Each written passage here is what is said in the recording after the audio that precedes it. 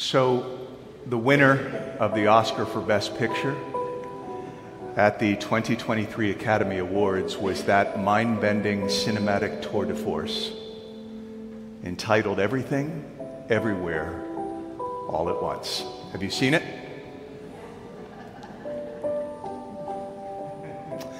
So, the film, at one level, is a science-fictional treatment of something that might be called the multiverse, a collection of simultaneous universes in which, get this, all persons are present in each universe as different versions of themselves.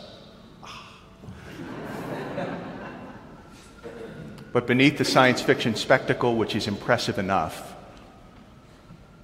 there is this wonderfully tender story in the film about the complexities of marriage and mother-daughter relationships and the existential yearning of an immigrant family, and certainly the search for meaning in a world that can so frequently and systematically confound that search for meaning.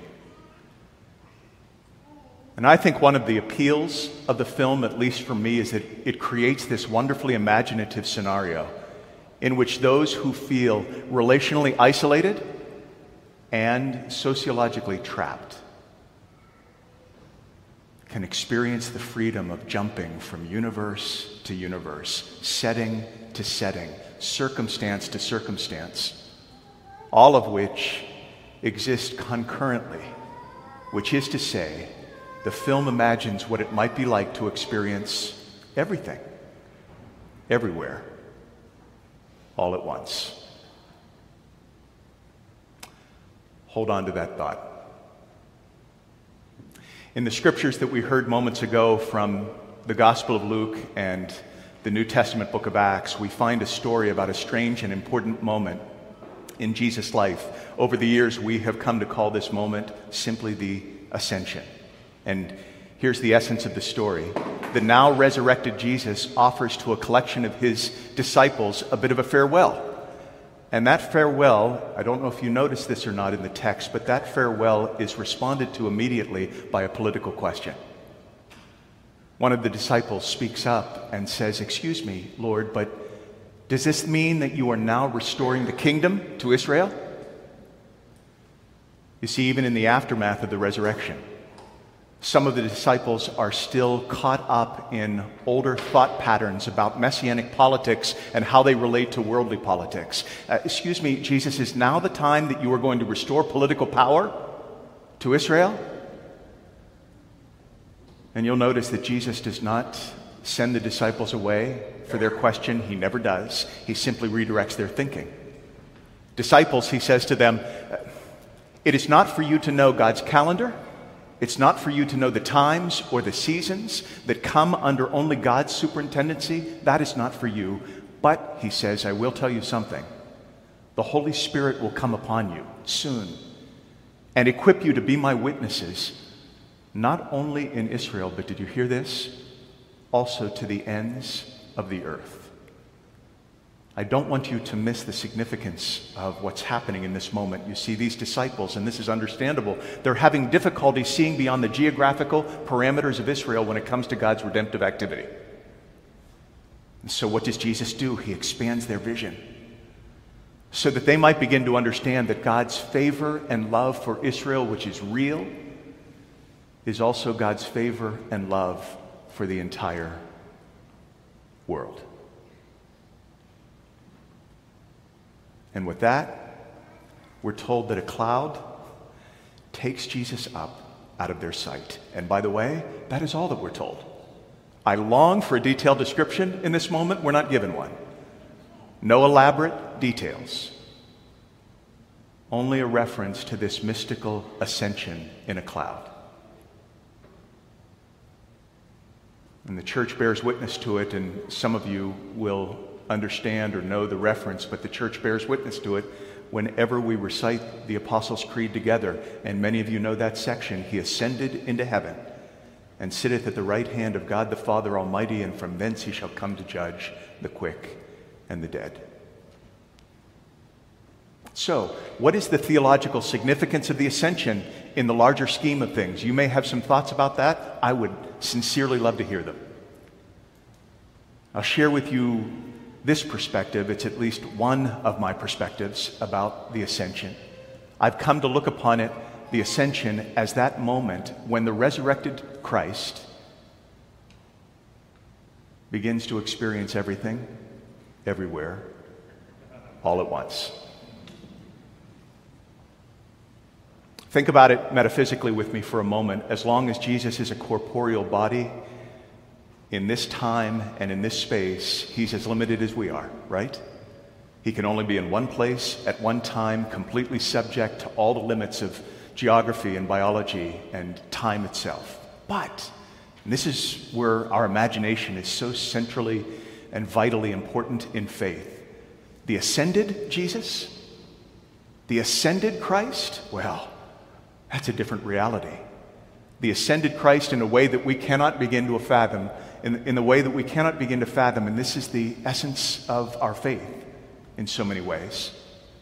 But the ascended Christ now has the mystical wherewithal to be simultaneously present in every single life and in every single location, which is to say, metaphysically, the ascended Jesus now has the capacity to be everything, everywhere, all at once, as we need him to be. So the plot thickens in the moments after this ascension. The disciples are standing there, stupefied, staring up into the sky into which they just saw Jesus ascend. And all of a sudden, two angelic messengers appear seemingly out of nowhere, and they stand in their presence, and one of the angelic messengers speaks, "Hey, disciples, why are you standing here looking up to heaven?" Yes, one day Jesus will come back from heaven, but it's not happening today. And here's my translation of this moment. This is what this moment means to me. See if this resonates with you. I think the angel is saying to these disciples, "Disciples, the time has come for you to begin to experience the spiritual transition from looking up to living forward.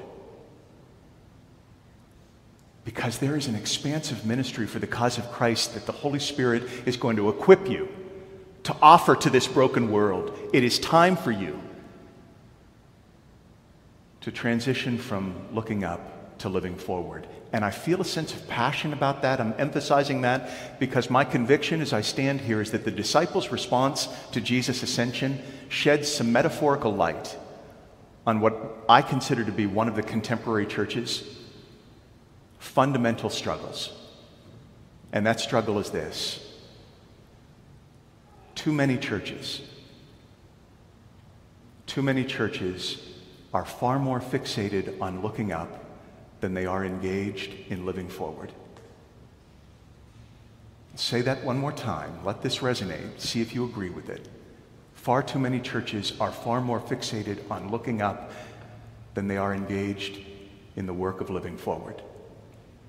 Looking up at what? Well, you tell me. Perhaps looking up at the lofty cloud of past institutional glory. Or perhaps looking up at the lofty cloud of perceived theological rightness or moral superiority.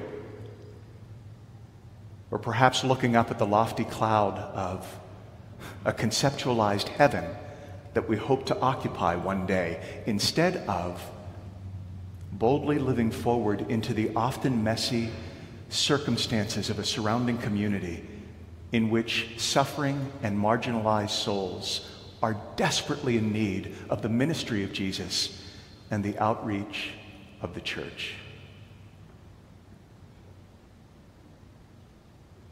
There was an opinion piece in the New York Times this last week written by Jessica Gross. Perhaps you read it. Had a great title. The title was "Christianity's Got a Branding Problem,"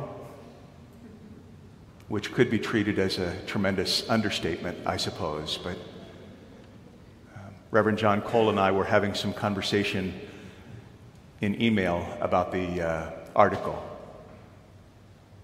But the article suggests that the Christianity is struggling in American culture because it has come to be known far more for its political alignments and its institutionalized discrimination than it is for its transformational gospel and its ministry with the poor and the oppressed. And one of the persons who commented, who responded briefly to the article, identified only as E from Kentucky, but I thought his words or her words were interesting. This is what was said. The church's people are treating the kingdom of God as though it's nothing more than a future realm that can only be waited for, instead of seeing the kingdom of God as a present treasure. E's exact words. A present treasure that Jesus is calling the church to offer to the community through tangible ministry. And do you hear the echo of an angel's voice in those words? The angel's voice speaking to the disciples. Church, disciples, why are you standing here looking up toward heaven instead of living forward into the sacrificial ministry that might impact lives powerfully with the love of Jesus? And by the way, that opinion piece inspired me to find another article that was written back in 2020, I believe. And this article was entitled, Faith in Protest. Young people find religious fervor on the streets. And the article focused on a group of self-identified religious young persons who are decidedly not connected to any institutional faith community. And yet they participate regularly and dynamically in protests for social justice. And one of the persons interviewed was a young activist by the name of Tahil Sharma, and his words were these: whenever I'm fighting for the rights of an oppressed person, I feel like I'm praying. Not in an altar, not looking up at a statue, but in the active pursuit of a justice that I believe God wants all people to experience. And again, when I reflect upon those words, it's hard for me not to hear the echo of an angel's voice speaking to the disciples in the aftermath of the ascension. Church, disciples, why are you standing here looking up at heaven instead of living forward into the kind of sacrificial ministry that can bring about justice, God's justice, for hurting people? It all inspires me to think back just a couple of years to a Black Lives Matter march near Pittsburgh in which I participated. And part of what I remember about that day was a conversation that I initiated with someone that day that I had never met before. And as we were talking with one another, he referenced the fact that he is of the Christian faith, and that inspired me to ask, well, are you connected? I'm just sort of curious, if you don't mind my asking, are you connected to any church community nearby? And he began to shake his head with an aggressiveness that let me know that whatever his convictions were on the matter, he held them deeply. No, he said, I'm not a member of any church. Well, would you mind if I asked why? And he looked at me and he said, no, you can ask and I have an answer for you, but before I give that answer, I need to tell you that I don't mean to offend you in what I'm about to say. And I don't know your church, and your church might be very different than what I'm about to say about the church, so not trying to offend anybody, okay? Understood. I'm not a part of any church, he said, because the two churches of which I've been a part for the last 30 years have made me think that the people of those churches are much more passionate about preserving their potluck suppers than they are in making certain that the hungry people outside their doors have enough to eat. And you know where I'm headed with it. I started to hear, as I reflected back on that conversation, the voice of an angelic messenger speaking to a group of disciples who were standing and looking up. Hey, disciples, church, why are you standing here looking up at heaven instead of living forward into the kinds of sacrificial ministry that will bring the love of Jesus into the nooks and crannies of people's difficult, painful circumstances. I'm not wise enough, and you probably know this already, I'm not wise enough to have all the answers about the church's branding problem. We're going to have to figure that out together over time. But I have to believe that a really good starting point for the church is for the church's people to commit themselves afresh to the work of traveling beyond what? Institutional maintenance and theological territorialism, and into what I like to describe risky and relational ministry. The kind of risky and relational ministry that will tend to inspire congregations to move out of the sanctuary and into those spaces of suffering and marginalization where I believe Jesus is already dynamically at work, waiting for us to join him there. And if any of that is true, then maybe we shouldn't be surprised by that truth, because doesn't that sound a whole lot like the thing toward which the angels were telling the disciples to move in the aftermath of the ascension? Disciples, church, why are you standing here looking up? There's work to be done. There's risky and relational ministry to be done. Live forward into that for the sake of Jesus.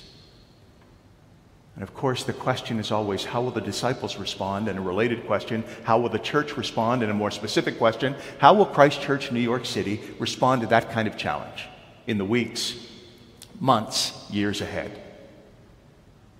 The prayer of my heart as I stand here is that we, as the church here, will respond by making certain that our heads and our hearts are not lost in the clouds, but engaged in forward living, all for the sake of Jesus Christ, who through the ascension has indeed become everything, everywhere, all at once. It is in his name that I offer these words. Amen.